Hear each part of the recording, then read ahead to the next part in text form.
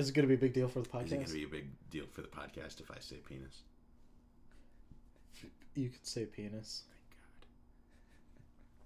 Thank It's a word that... We'll have to beep it, but...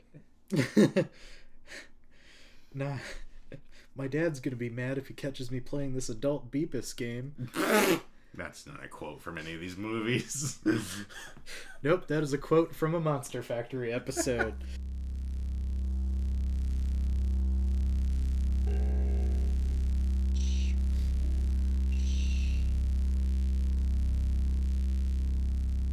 Hey folks, we're not dead. Welcome back to Odd's Place. Coming at you with the long-awaited episode on queerness and Woo! Queerness. yeah. We did a shout out because we're pro queerness. Yep. No. I think, yeah. Definitely not going anti on that. Those are not the people we want listening to this. Whew. Yeah. So doing an episode on queerness. So it's just the original boys again. It's me, you know me. I'm Josh, and I got Caleb and Wes with me. Hey, what's up, team? I'm Caleb and Wes. Oh man. Man, that makes me... Damn it, I had a good story too. I had a good story I wanted to tell you guys on the air. I'll tell Hey. you. Give me the central themes. Okay. Well, part of it was the story I was telling you in the kitchen, but only Josh heard the early part, so you guys will just have to piece it together. Damn it. I want to hear... Tell us your story, Caleb. So now that I reclaimed my identity, You have a voice again. hey everybody, it's Caleb, and I spilled avocado on my pants this morning. Oh, I like this story so far. What a delightful mishap. And then the best part is, I just kept those pants on and went to work. Well, you did it while you were at home. Yeah. You just leaned right into it. I was, cutting up my daily avocado in the morning. And sure enough, the pit just flew right out. And I thought I'd just throw my thigh in the way to catch it on the way down. So you're trying to do that that old Aztec sport they played where they have to hip check the ball into the hoop, and if they win, the losing team gets decapitated. Road to El Dorado reference. I'm with Yeah. you. Also historical thing that Sure. actually happened. Sure it was. Sounds kind of like Quidditch. No. That's intense. Let's get back to business. Yeah, we should do that. So our randomly selected topic was queerness. And so we picked a couple movies, and I think we kind of explained the drama around the movie selections earlier, but we have landed on selections, and I think they were both really good. We're covering Moonlight and I Love You, Philip Morris. Do we want to do the rankings?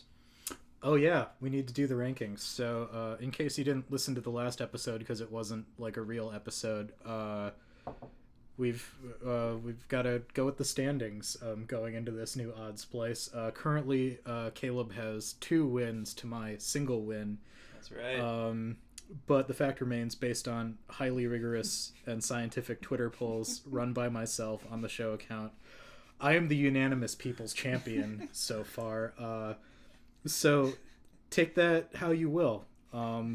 Both of those are true. Yeah, sounds a little desperate, Josh, but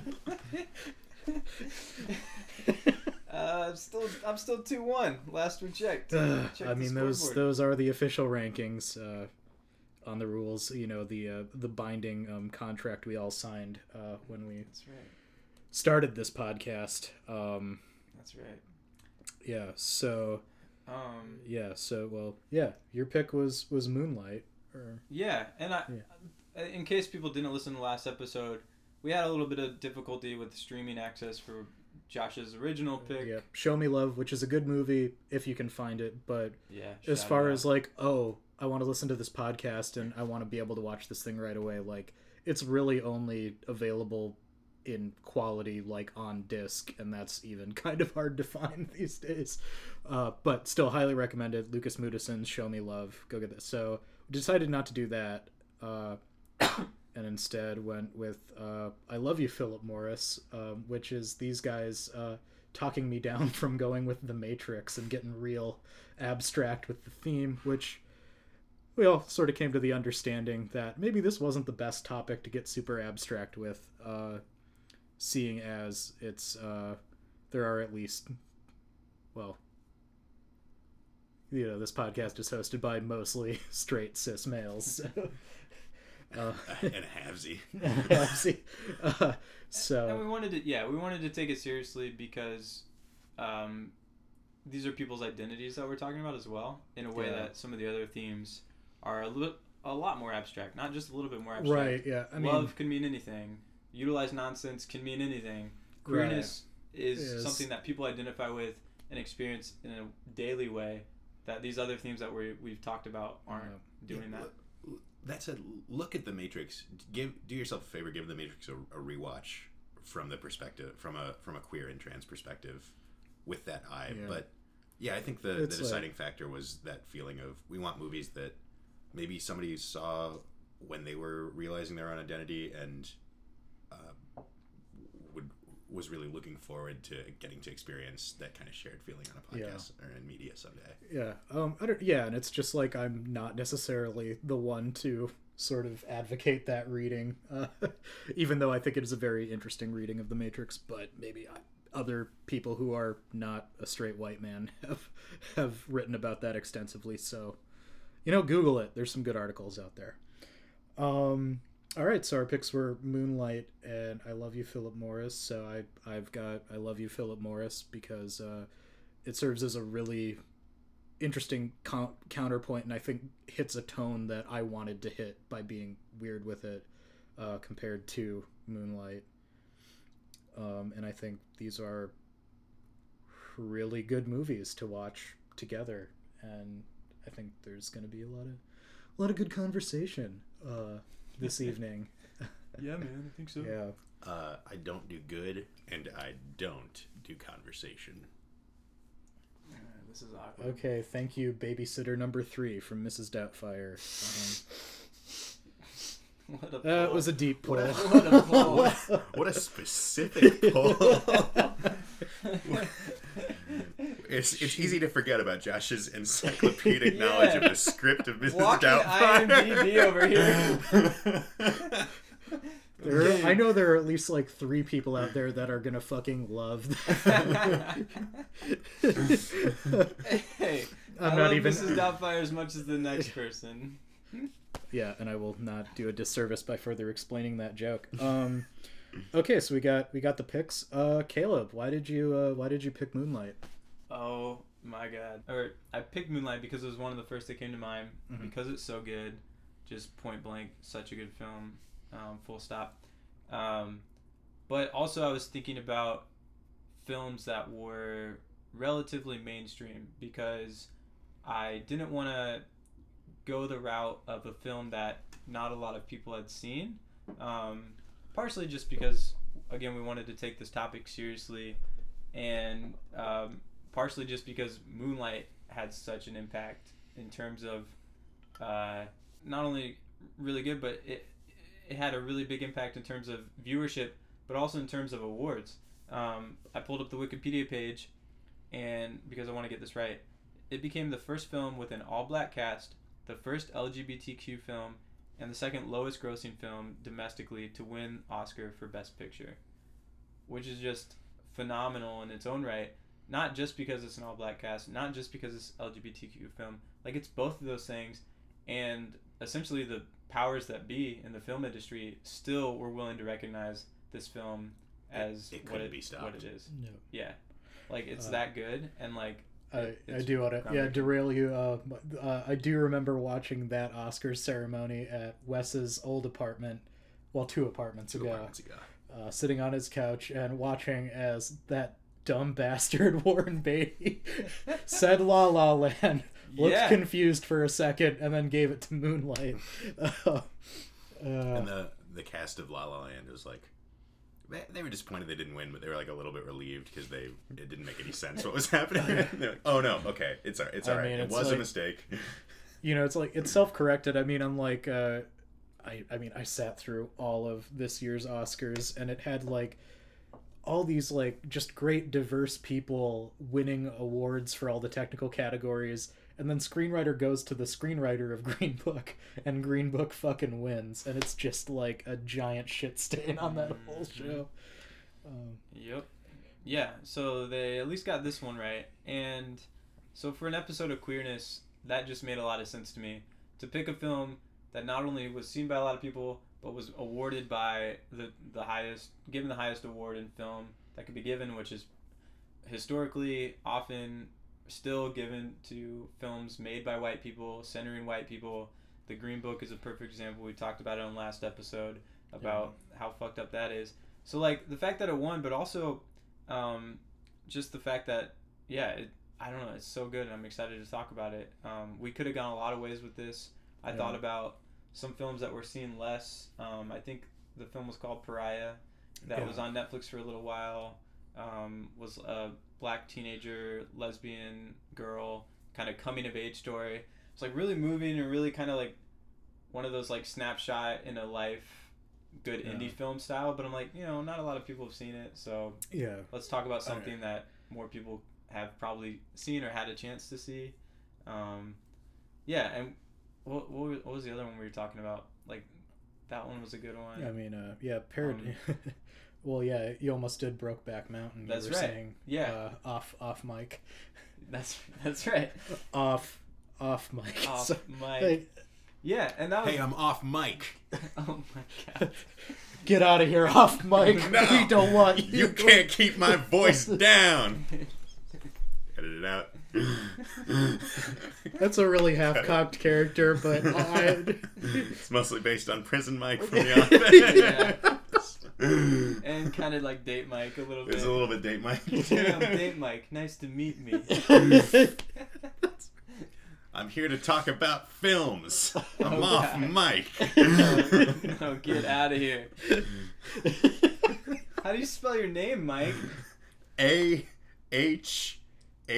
Get out of here. Oh my god. But yeah, like Brokeback Mountain, but yeah, I almost picked it, and I think it would have been a really great, solid choice as well. But a couple things, one, it centers white people. It's these two white men, which white men have dominated the story of, or like the narrative of gay rights and the narrative of like queerness in this country for a long time. Oh, it's like a lot of problematic ways. Right, especially it might have been Roland Emmerich. Like some big producer did that Stonewall movie a couple years ago. Oh, yeah. And then the first person to throw a brick was a black trans woman. Yeah.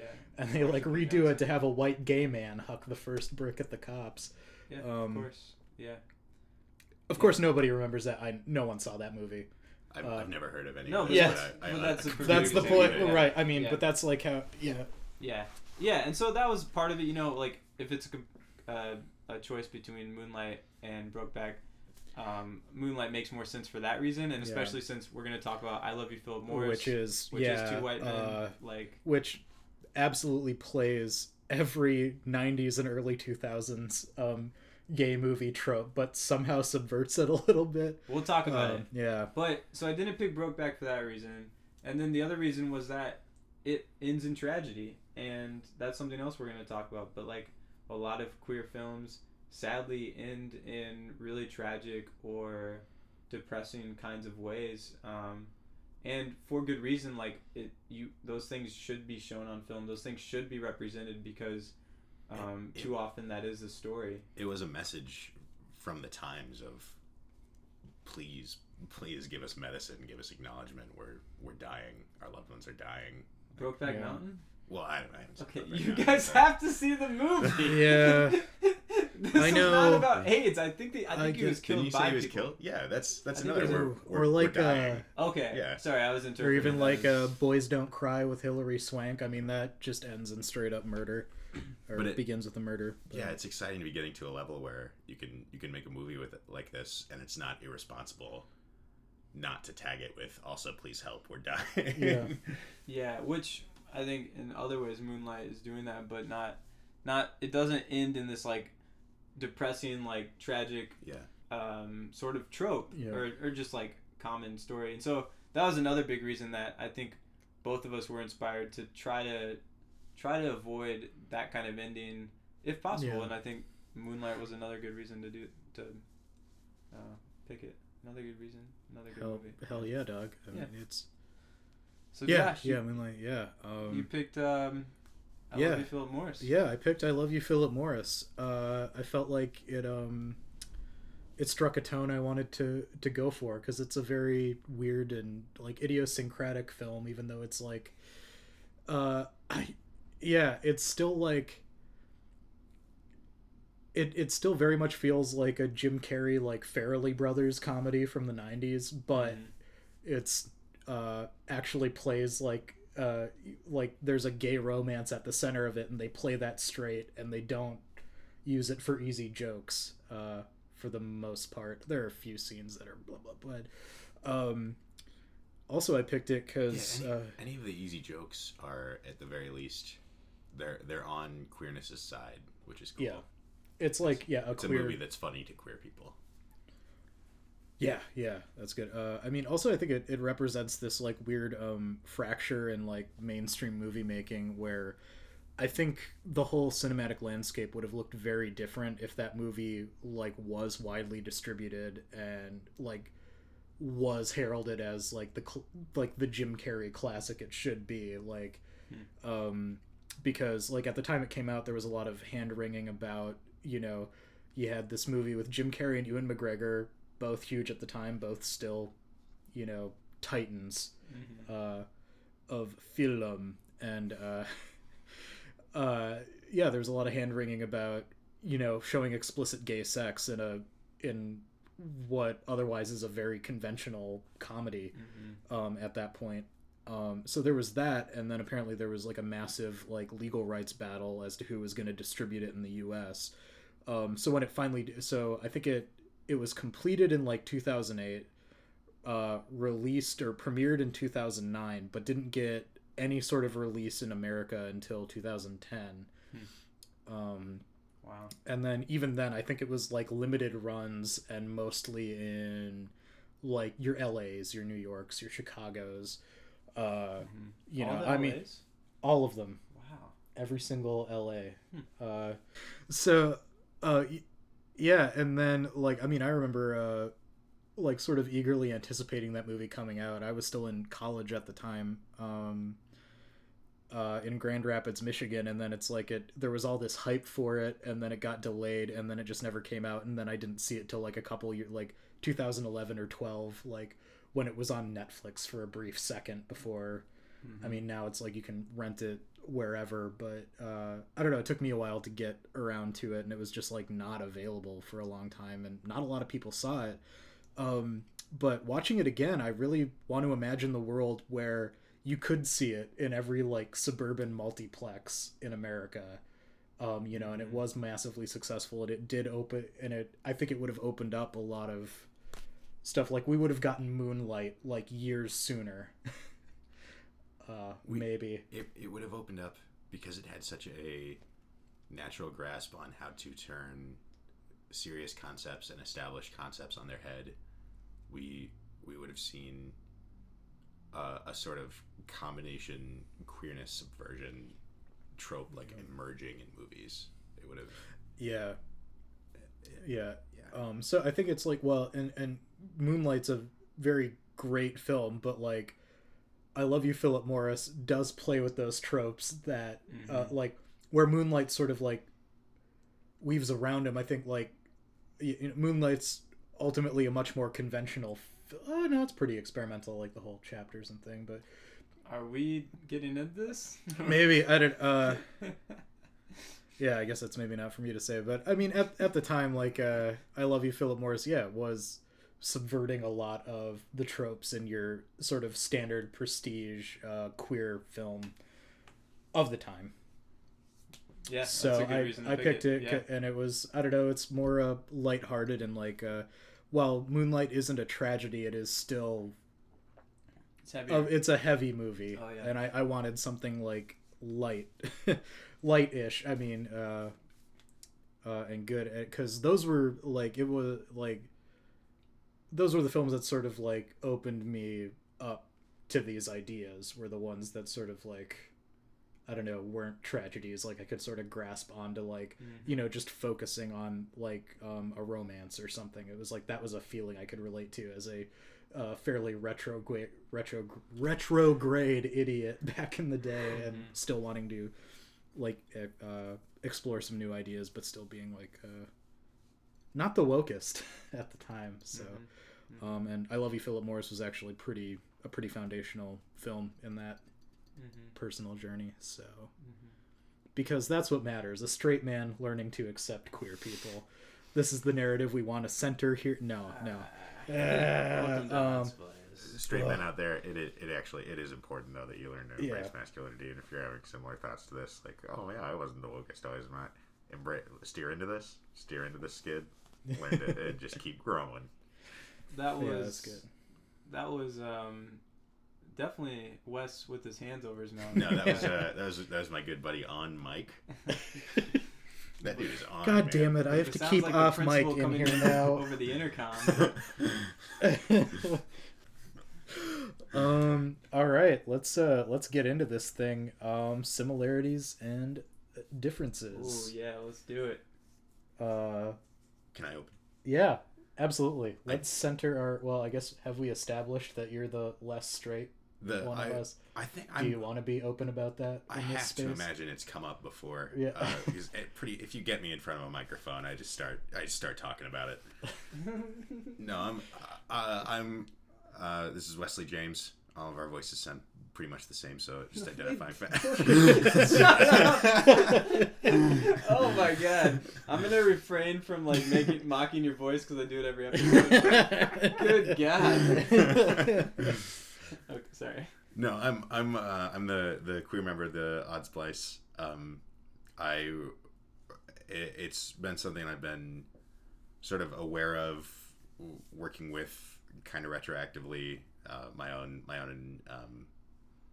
experience with queerness and self-identification with the term since I was about 19. It's an interesting journey because you have to kind of work your way backwards once you realize what's going on.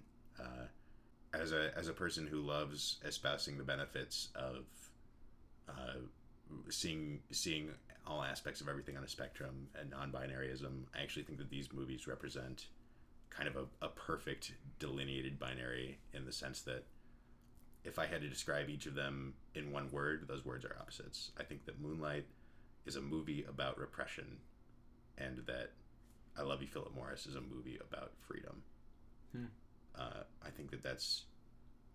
I don't think that we intended on this sort of perfect contrast going in, but I think it's a really, really cool result. And I hadn't seen I Love You, Philip Morris before, and neither of you had seen Moonlight before. Right? Yeah, right. Yeah, I was really late on the Moonlight train. So this was a really choo motherfucker.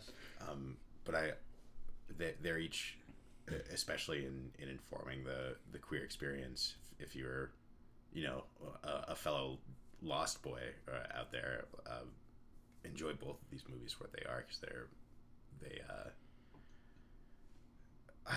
they just speak a whole lot of truth to the experience. It is that perfect binary, and I think if you were getting at anything, it was, well, outside of everything, which is great, these are both things that are sort of endemic to queer experience. They can sort of like ideally go one way, but do often go the bad way. Of repression. Right. Repression is bad, folks. So don't do it. Let's get into the movies a little bit. Okay, so Josh, defend I Love You, Philip Morris, and try to make similarities or differences to Moonlight. Okay, well, I guess it's easier to sort of explicate the differences, because they are very different movies.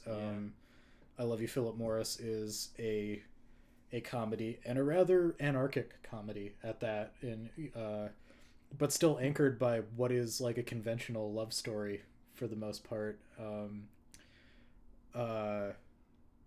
It's stirring how conventional the love story is. I think one interesting part is how masculine and feminine roles the two men take on in the movie. Yeah, and it's that's definitely there. I mean, Ewan McGregor is the titular Philip Morris and is very much the sort of effeminate Southern queer boy, and Jim Carrey's the more masculine presenting. I think he's the top in the relationship, definitely. And Philip Morris, he lists all his jobs as he's mostly just kind of an arm candy for a lot of more successful people. And Jim Carrey has always had nothing and just scrimped and made his own way. But yeah, so going off of where I Love You, Philip Morris is about freedom is there is the repression story, but it's in about the first 10 minutes of the movie. And it carries very little consequence into the rest right of the movie. Right, it's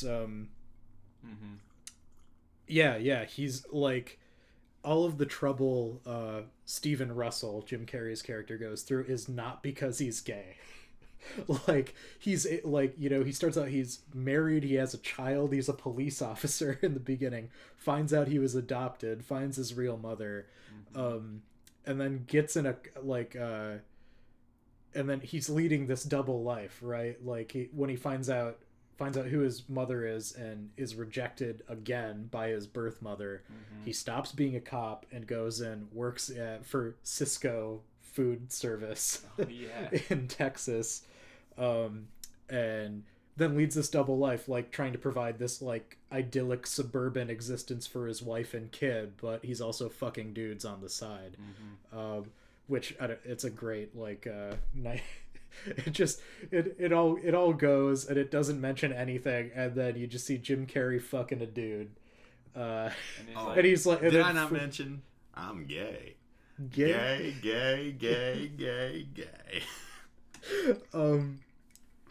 Right, and it's just and he's got that just a classic 90s Jim Carrey enactment of that. I mean, it's just the physical comedy is just on full display there. It's great. And and then in the midst of that gets hit by a car and then decides, no, I'm gonna be who I am. I'm gonna be a gay man. And then it just transitions into his gay lifestyle. He's still in contact with his wife and child, or ex-wife and child, and there seems to be a caring relationship there, but now he has a boyfriend. And then the troubles start when he gets too into the material trappings of what he considers to be the gay lifestyle, because not only is he... I really like the way you phrased that. Well, yeah. That's awesome. Because it's this overall freedom. He's it's this full on I'm going to live to the fullest. I'm going to do whatever I want. So yeah, he's going to be openly gay, but he's also he's not going to deny himself material luxuries, and then he can't hold down a job to actually pay for that shit, and that's how he becomes a con man, to pay for all this stuff. So it's under that, and then it's just all these it's funny looking back on it. When I first saw it and then rewatching it again, I realized most of my discomfort with the movie, I thoroughly enjoyed it the first time I saw it, but there was this tinge of discomfort. It was mostly at the fact that he was a criminal. By the time, if you can make it halfway through that movie, the gayness of the characters is just so normalized, you barely even notice it anymore. Consider and it aberrant. Right, because it's not the focus, and I think that's kind of a very interesting way to... I mean, it just... by making it just sort of incidental to the actual storyline, which is Stephen Russell's just his inability to stay on the straight and narrow, his inability to deny himself anything is what gets him in trouble, and it is not the fact that he's gay. And it is I remember finding a lot of niggling things to nitpick when I saw it maybe 8 years ago, and it's an interesting rewatch. Well, it's an interesting realization of phobias of homophobia or whatever it applies in whatever situation. To realize that you're criticizing something. You know, I thought the gayness was fine, but I didn't like that the main character is a criminal in a way. And I do. Yeah. Well, I'll circle back to it. Sort of backing into, you know, you just didn't like this movie because you're not comfortable with gay people, and that's something that happened to all of us 8 years ago. Yeah. A bunch of us still today, and a bunch of us 2 years ago, etc. But rewatching it, so like liking all of it, just because it's another con man movie. It's a Catch Me If You Can. It's a The Informant. Yeah, I thought about that movie so many times. Yeah. And then it was like, oh man, he does crimes. That's so bad or whatever. And now I'm like, oh my god, his crimes are rad as shit. He's so cool. I wish he got away with more of them, because he was basically he was real. He was exclusively like ripping off massive like health insurance corporations and shit, and like probably some like fraud. It's all victimless shit, and he was bilking like evil people of money, and oh my god, he rules. I mean, it was just like you got this like really awesome like gay anti-hero like who got to do cool stuff, and who got the hot guy. Yeah. Cool. I mean, and then it does end on him getting a life sentence, but yeah, I mean, so there is that like mild tragedy. No, it is a huge tragedy, but it is. We should come back to that, 'cause I read a piece that the real guy wrote in the Huffington Post a few years ago about solitary confinement. Yeah. We can come back to that part. Yeah. When you look at the whole movie just in sum, I'm gonna get hoisted by my own petard here. Petards, they're hoisting. Yeah. The summary of the movie is, this is the real story of a con man who broke out of prison 4 times to be with his lover, which is just that's such an absurd description of anything. Yeah. Oh man. Which I got some similarities, like there's that so they both have a lot to do with identity, but hold on, I want to respond. Okay, yeah, and then we'll do that. Yeah. So will you remember that? Yeah, I'll remember that. Yeah. I want to jump in because I want to put my cards out there that I don't want to bring you all down too much, but I didn't like the film, and so we'll get into it with the differences too, but I don't want to rain on your parade too much, but I just wasn't a fan, partly because I wasn't expecting it to be mostly just a story about a con man, so that part threw me off. Okay, yeah. So then by the end I was like, okay, that's a like, it's a really fascinating con man story, and reading the article that the real life person wrote about like his life and being in prison now is like really eye-opening and seems like a fascinating person. But it's interesting to frame it as freedom, and the way you're talking about, like, maybe it's my struggle with con men, but I'm like, it's hard for me to believe that he was truly in love. Like, the love story didn't sell me, partly because he lied about everything else.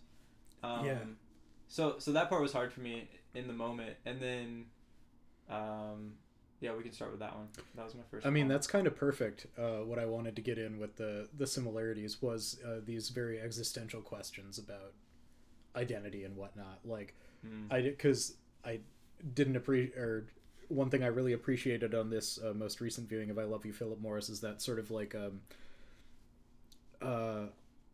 sort of that, you know, that third act where, you know, Philip Morris calls him out, like, our relationship's based on lies. I never really knew you, because it is the series of cons, and like that tension between wanting to believe that Stephen Russell was acting out of love and then realizing that he was just presenting a facade, that you know, maybe he doesn't really exist in any meaningful way. Right. And then like I think what's the main character's name in Moonlight? Sharon.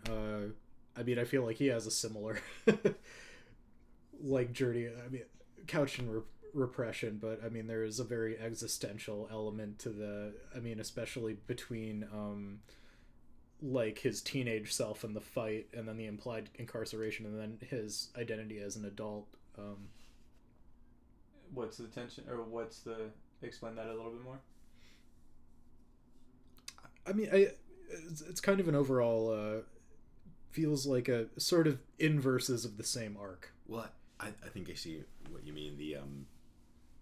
The character Chiron is intentionally unestablished,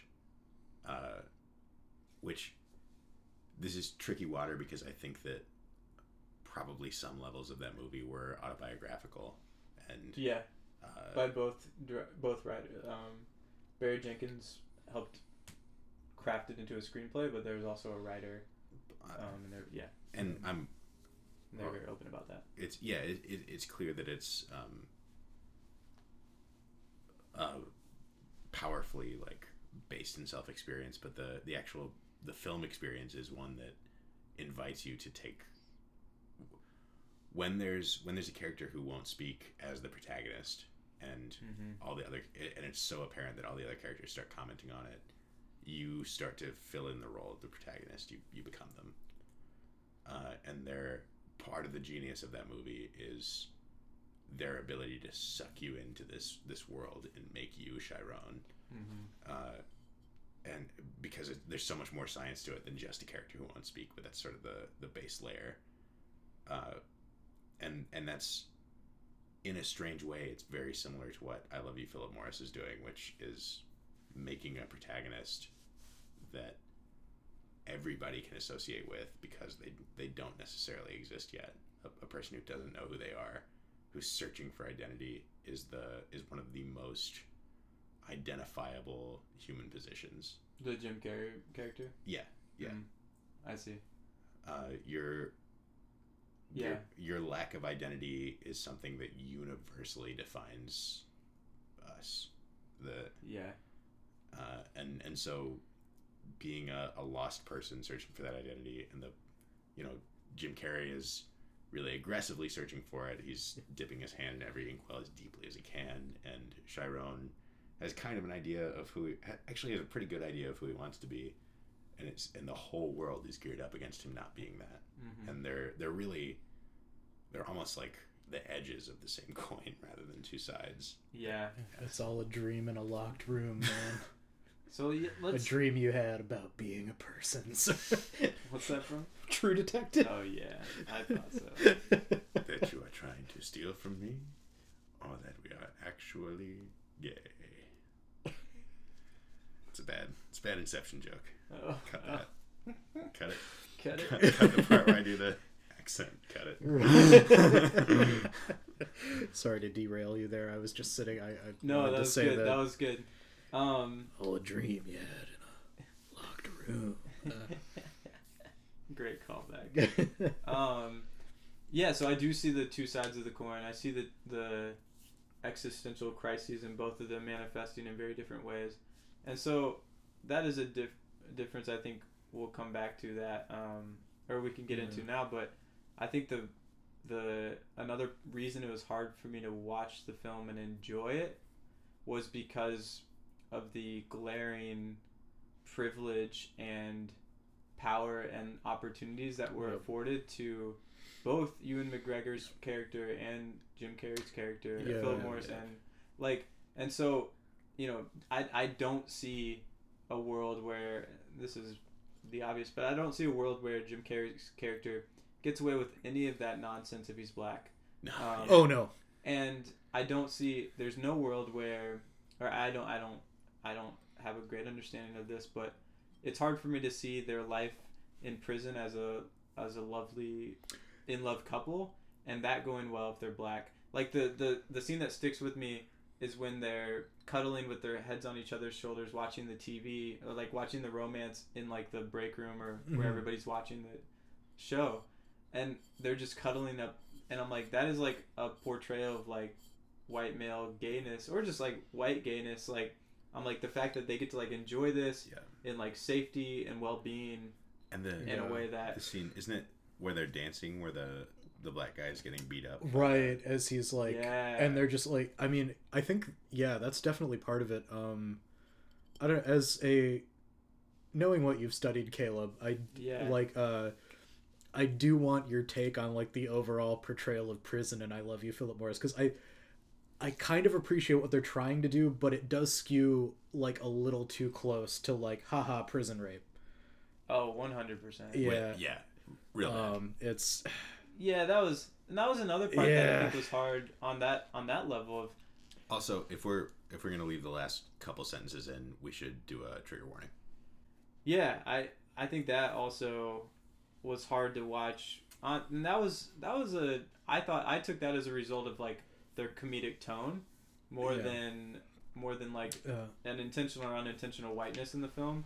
But it seemed like the comedic tone was almost not serious enough. Yeah, it's heavily tone deaf.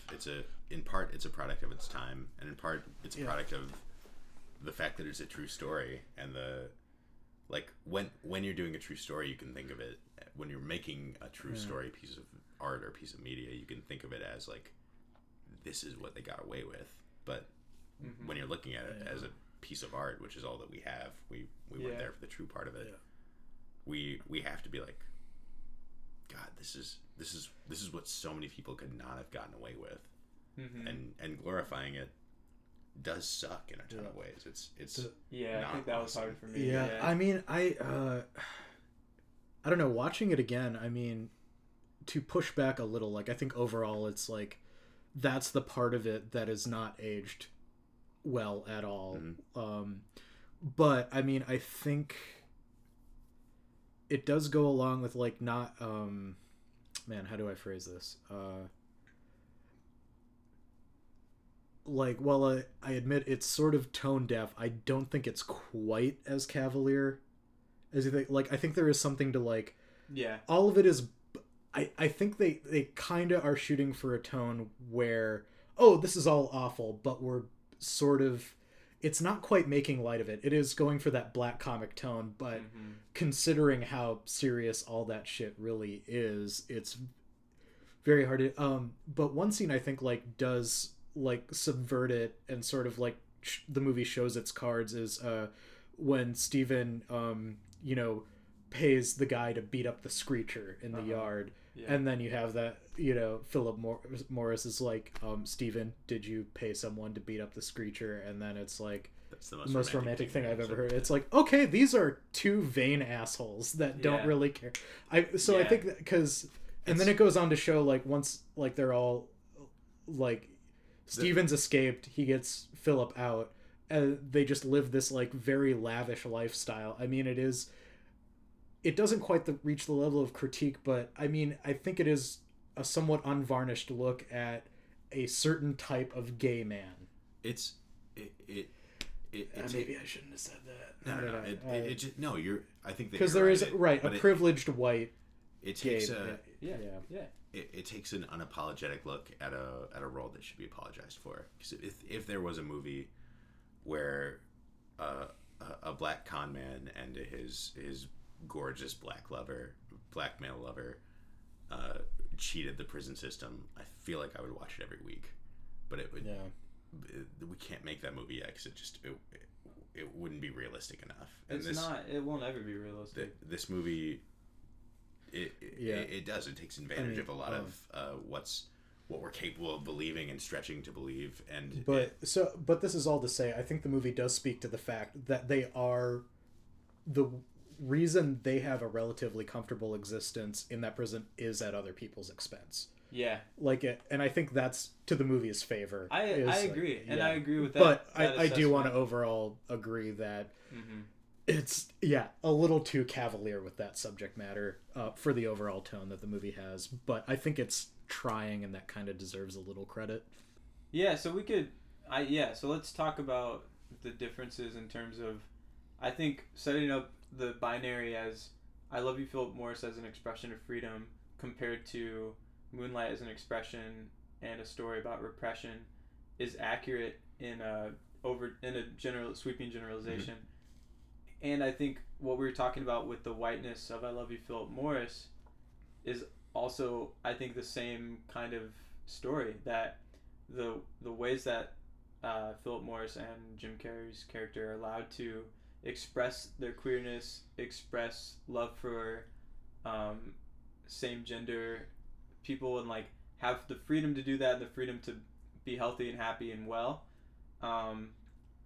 is like a perfect contrast to what's going on in Moonlight, where Chiron lives an incredibly hard life and is incredibly repressed in his self-identity and sexuality, not just because he's black, not just because he's poor, not just because his mom is neglectful and addicted to drugs and abusive to him, at least verbally. We see in the film, it seems to depict verbal abuse more than physical, but like emotional trauma, and that he's up against so much, but he's up against all that at the same time too.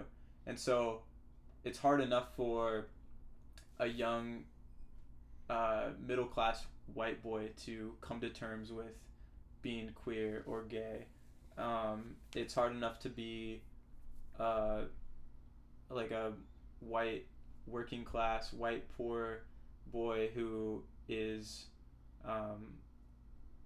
whose parent is neglectful to like identify with their sexuality.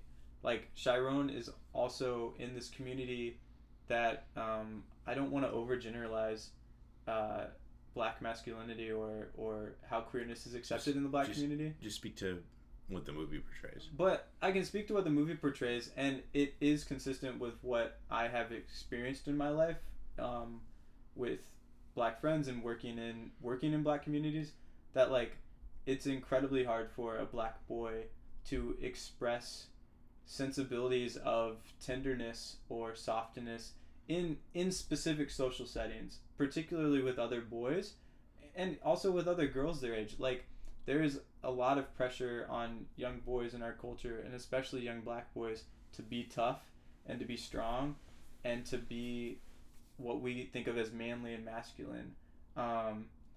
And I've seen that in my life consistently, and this movie I think portrays that in really powerful ways. Like before you guys got here tonight, I watched a couple of the scenes with Kevin.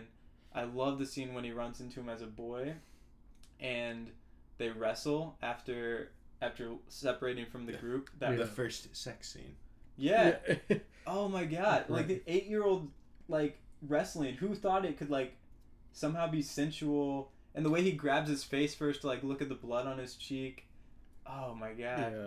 That was shot so beautifully. It's just like knees and like elbows, and then they're just like laying on the ground breathing afterwards. It's so real that first shot is so unbelievably relatable.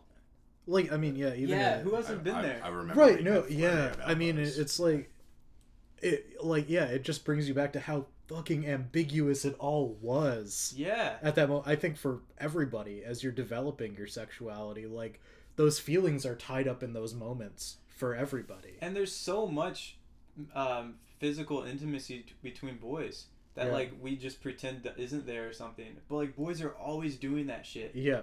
But like it was like also evident in the film that like there's something else attraction going on between them, but it's also like that's just physical intimacy, and that's just like friendship and romance, and like all those things are going on there. Yeah. There was and Kevin says, it's like he gets up, he's like, "See, I knew you weren't soft." Like I love that he still has to frame it as like, I'm just making sure you're tough and you're proving yourself. But there's this underlying thing there too. Yeah. There's a really interesting. There are 2 dream sequences, where there's the first one where Chiron is young and he encounters Kevin. Mm-hmm. Having sex with the girl he described himself having sex with, and that turns out to be a masturbation fantasy. And then later on, he has a sort of an idealized, like Kevin has grown up, fantasy, and that's the wet dream scene.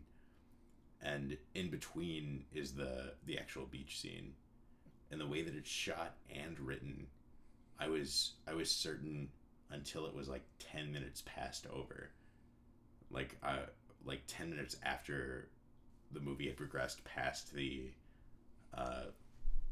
beach scene, I was certain that it was a fantasy, we were between two fantasy scenes, and I actually think this is one of the most majestic parts of the movie, is that this thing that happened so coincidentally, and written in such a style that it was like too good to be true, actually was. And that's, I don't know, in my experience, that's actually how life goes, is that you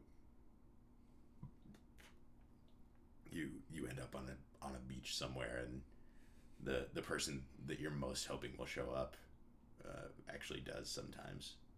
It's a rare chance, but I was really impressed by how much I was sold on the idea that, you know, this again is just a fantasy, and then it came real, and didn't make any of the rest of it real. The world was still bleak. Yeah. So we can keep that thread going, because he was still in high school, and he was still struggling with the same home life and the same school life, and like he wasn't able to escape those things, but also he had this moment with Kevin, and they were able to like freely express it to each other.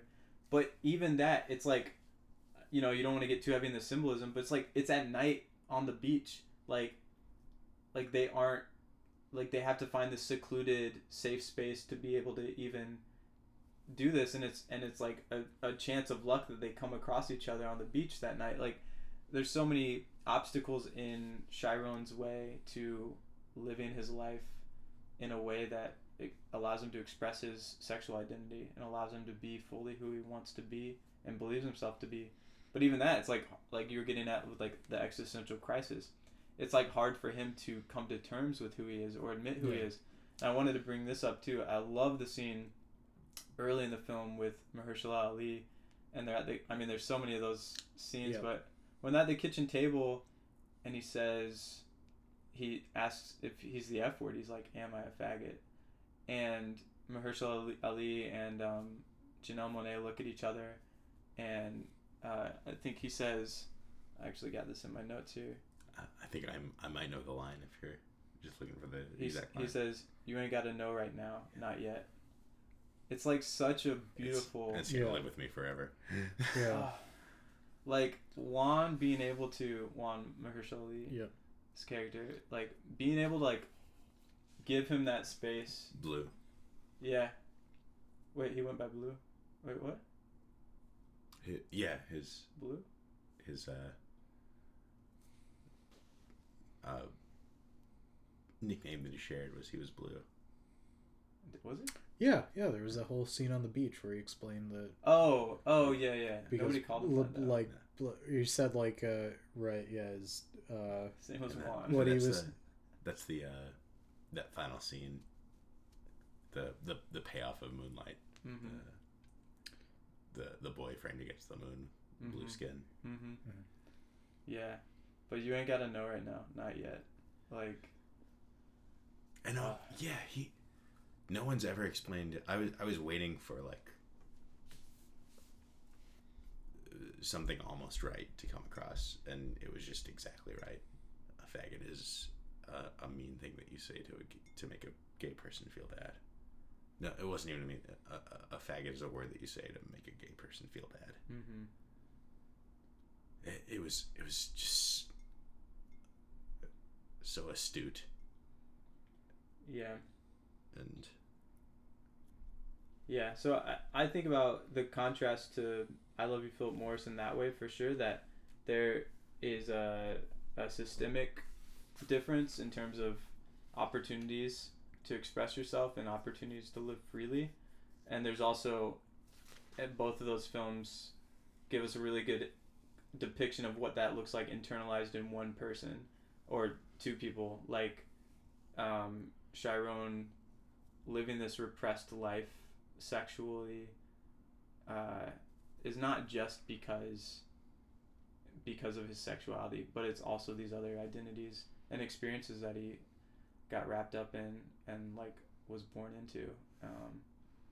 And it's to make light of everything for a little bit and hopefully pump life into the discussion.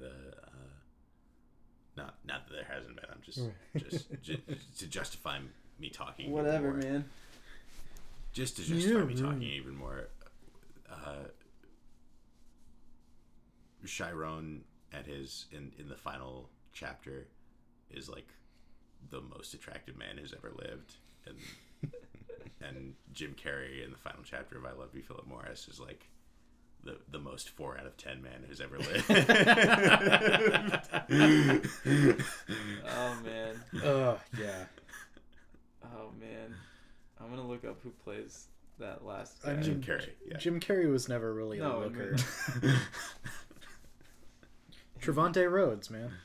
Oh, that's right. He was in The Predator, covered in the bonus episode with Scout Tafoya on Alien 3 and The Predator. Basically unrelated to almost anything. One of the things that tickled me a lot in I Love You, Philip Morris, there was a scene where it was just Philip Morris like in the kitchen like unwrapping Dove chocolates, and it would say some like inane little thing, and then he'd just like and then he'd like go put it up on the fridge, then he'd eat another one, finding out that he finds one that's like a kiss is like a flower blooming on your mouth, and he's like, oh, and he's so diabetic. Yeah. And then it just like goes into Steven comes in at a tux, like he has to go to like a work thing, but it was a absurdist little non sequitur and a great little like Ewan McGregor character moment that I really loved. He was such a sweet character in that film.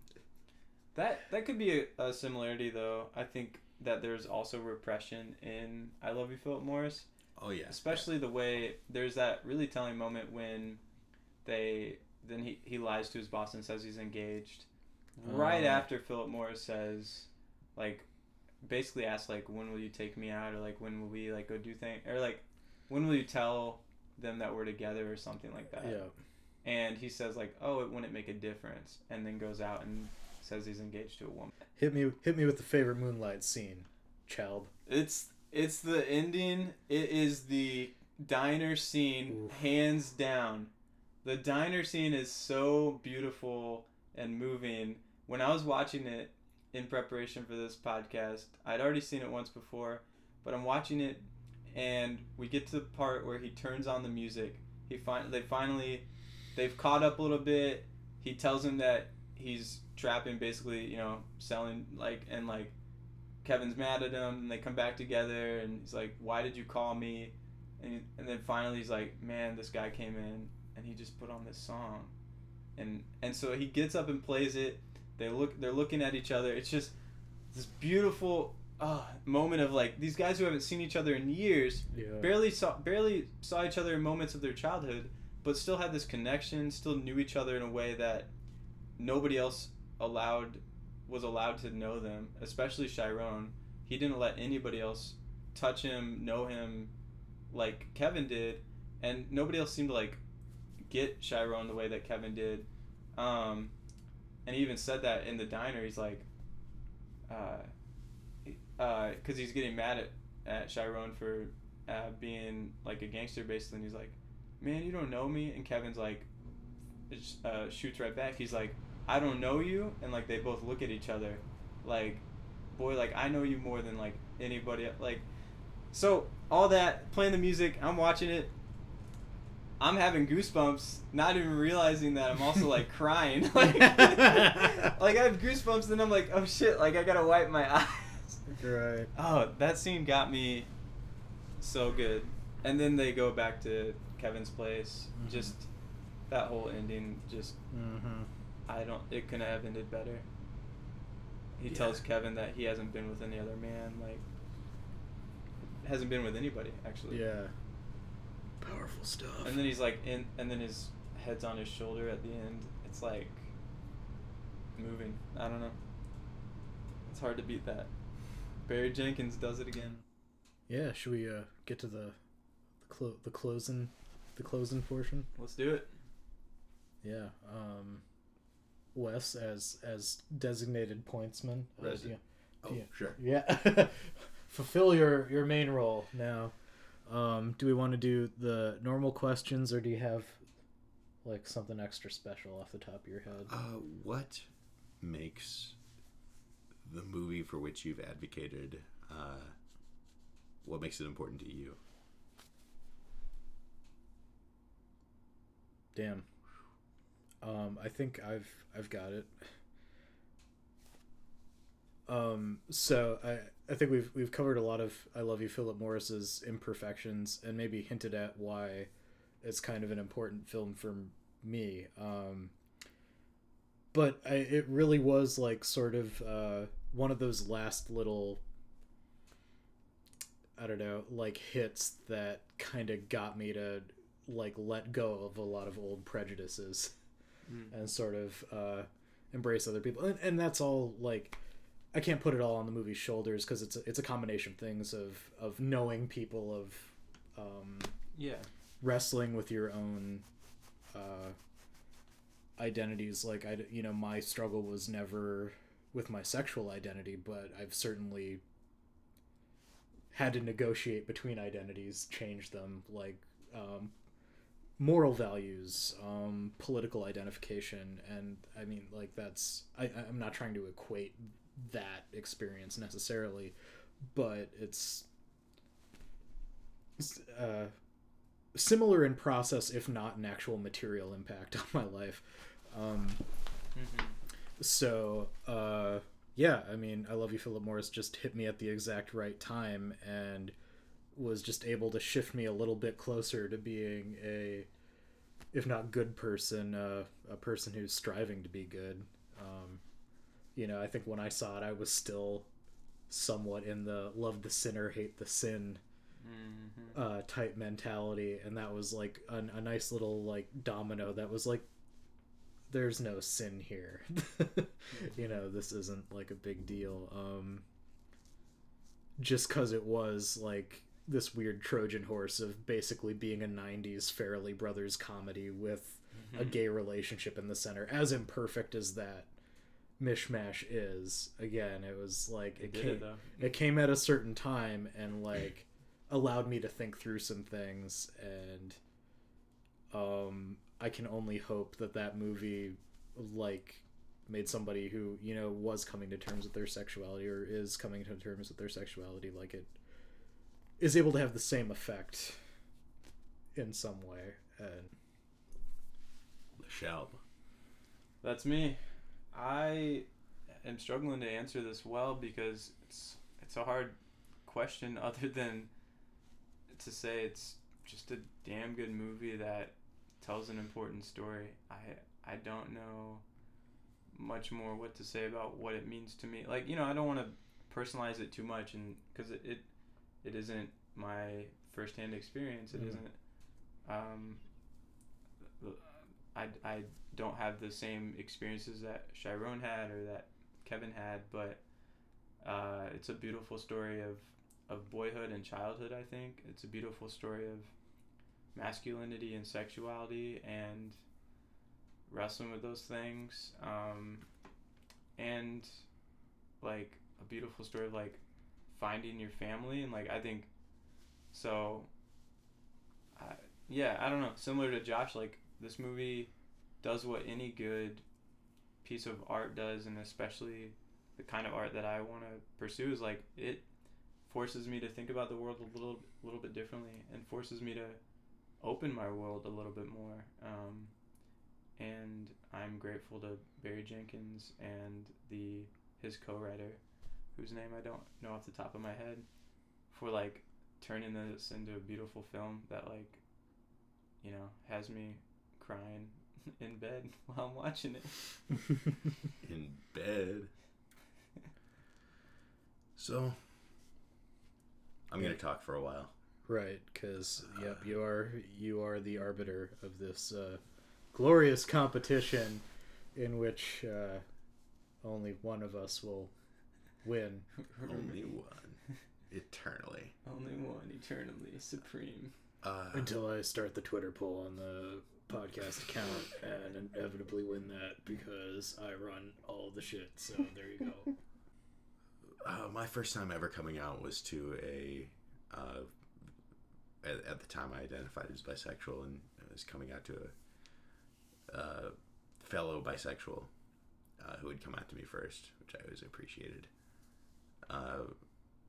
Recently, in a storm of angry text message, she accused me of just being gay, which was disappointing because there can be a lot more to it than that.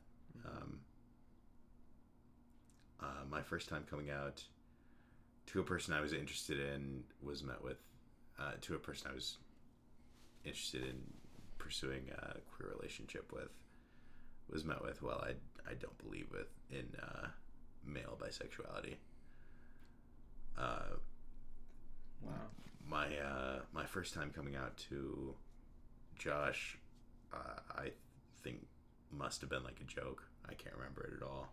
I think that we probably glossed over it in some manifold or layered way. And I mean, it definitely wasn't the first time we hung out, but certainly it was absorbed with extraordinary grace. Hear that, folks? I'm good. Sorry. Cut it all. Cut all of it. My first time coming out to Caleb, I have to imagine was in Chicago. I think that it was while I was dating a man and was like trying to tell a story about it, and I was like, oh, by the way, I'm queer, and just sort of moving past it. And obviously, first time we'd seen each other in Chicago. Was it all right then? It was the same. It was the same meal. And obviously that, like, it comes from a place of desired confidence and certain insecurity of, you know, that this person's going to accept me. I know that. I don't have to worry about it. So I'm just going to say it really fast because it doesn't have to be a big deal. Mm-hmm. These things are everything I'm saying, anything that I'm talking about is desperately privileged. It's so unrelatably big, passing, whitely privileged that it can't be a benchmark or anything that gets hooked onto, but it is important still to get all the stories out there. Mm-hmm. All that to say, there's definitely not going to be a winner of the queer episode. Both films have won. We're not going to. Wow, this is bullshit. This is bullshit. We're not going to. Oh my god. We're not going to let capitalistic wow. obsession. You're still in the lead, but I get a point. Wait, so now it's 3-2. Yeah, it's 3-2 now. In 4 episodes. What is this, T-ball? I Love You, Philip Morris has won the. Oh my god. I Love You, Philip Morris has won the Queer Relationships on Crack Award. And Moonlight has won the. I'm going to call it the Gift of Your Heart Award, because whoever made that movie just gave completely of themselves. I do believe that Moonlight is the better film, but I'm not going to. Wow. I'm not going to award. Wow. Victories or prizes in a contest where. You're gonna regret this. In a contest where the stakes are just. It's a podcast. Really, really high. It's a fucking podcast. Just give me the damn point. Why are you so concerned with that point, Caleb? Because I want to win. I want world domination. I think the thing that I like most about being on the Odds Splice, use this later, it doesn't have to be on this episode, but I think the thing that I like most on the Odds Splice is that we're not concerned about the victory or the winning. We're all about the journey. And sometimes things happen where it's almost like, why would we set up a precedent and then subvert it? Yeah. But that's a great question. We should really talk about that question. We all accept that that's what we're doing. And I think that we didn't. I mean, I'm all in favor for this reform. I think this is some good losers top-down do say change. that. And you call yourself a leftist, sir? It's Yeah. You're speaking to the people's champion. Of 9 people. It's important that Yeah, it was only 9 people, wasn't it? it's important that we know that anytime that we're getting queer people in a space together to talk about things that we built together, things that we profited off of, that we're all, hands in, that we're collaborative and So you can't just standing say side by Moonlight's side. the better movie? What the hell? This is not the same thing. It's a fucking podcast with arbitrary points. Just give me the points. I just and think then that say your piece. I just think that there's no such thing as arbitrary points. Oh, this is such some thing as bullshit. bullshit, or This is such a some... thing even as All right, Moonlight. This so, is all this Dumbledore shit right here. That's what this is. Okay, so now that we have both of us have gotten points, it's decided by the pointsman. Both of the movies won. Thank you. Yeah. So that's the queerness episode, everybody. I guess we'll move on to some of the business, namely picking our next main episode's theme. Drum roll, please. I do have a randomized list. I am randomly generating the number. They are numbered 1 through 29. I'm gonna give it one more plug while we generate. If you're out there and your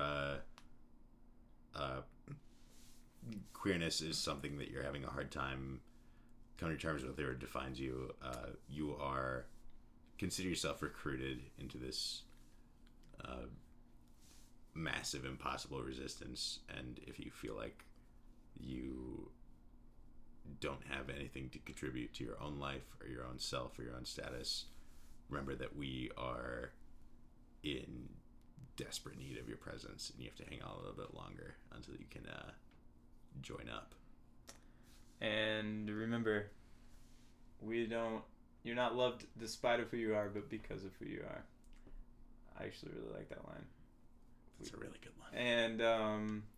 And if another plug real quick, if you are somebody struggling with your sexuality, especially queer identities, and I also identify as Christian, also hit us up, because there's some really great organizations doing some really important work about inclusive spaces where we're not qualified to help with this stuff, but we know some folks, people who are, and that's what I'm trying to say. Yeah, we know also, some folks. We love you. God damn it, we love you so much. Yep. Well, now it's hard to get back into the stupid shit this podcast normally Please does. say something stupid. It's 69. The sex number. No, in fact, the number was 26, and on this randomized list, number 26 is Good Denzel. Oh, fuck yeah! I feel like this is a heavily Caleb I'm so ready. weighted. Good Denzel, because we also had bad Denzel. I know. Well, it was Grim Denzel, and I'm kind of afraid that my picks for Good and Grim Denzel are the same movie. Yeah. And in fact, they are the same movie. Josh, you had a from the jaws of defeat here. You'd best dig deep on this next one. Yeah. Graciously got a point. I mean, we already know what your pick's gonna be, so I think despite myself. Are you gonna do the Good Denzel movie? I think despite myself. Part of me wants to do John Q, but deep down, Don't say it. I know what I should do though. Yeah. I'm gonna wake up in the morning and I'm gonna wash my face, look in the mirror, and say, Caleb. Build that tension. What? Build that tension. That's right, listeners. I'm just gonna give you a little tease. I'm not gonna tell you. I'm gonna go. No, I'm not gonna say it. No, I think. No. I'm gonna build that. listeners could find a clue in a previous episode, which will remain unnamed. Hi, my name is Off Mike. I'm here to talk to you about Denzel Washington. Denzel Washington is the name of an actor who, according to Wikipedia, has been in films. My name is Off Mike. I've got a whole presentation for you. If you could just stick around for a little bit. Hi, I'm Off Mike. Thanks, everybody. This has been Odd Splice. We'll catch you next time.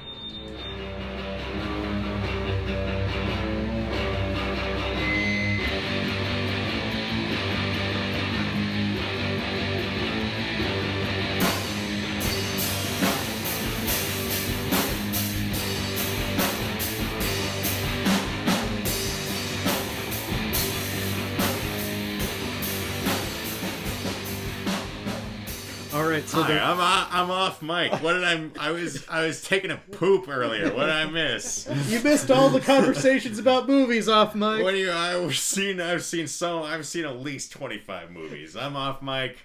I'm here to be in the room, and I. What are movies like, Off Mike? Let me tell you a little bit about movies. First of all, you got your movies where somebody is killed.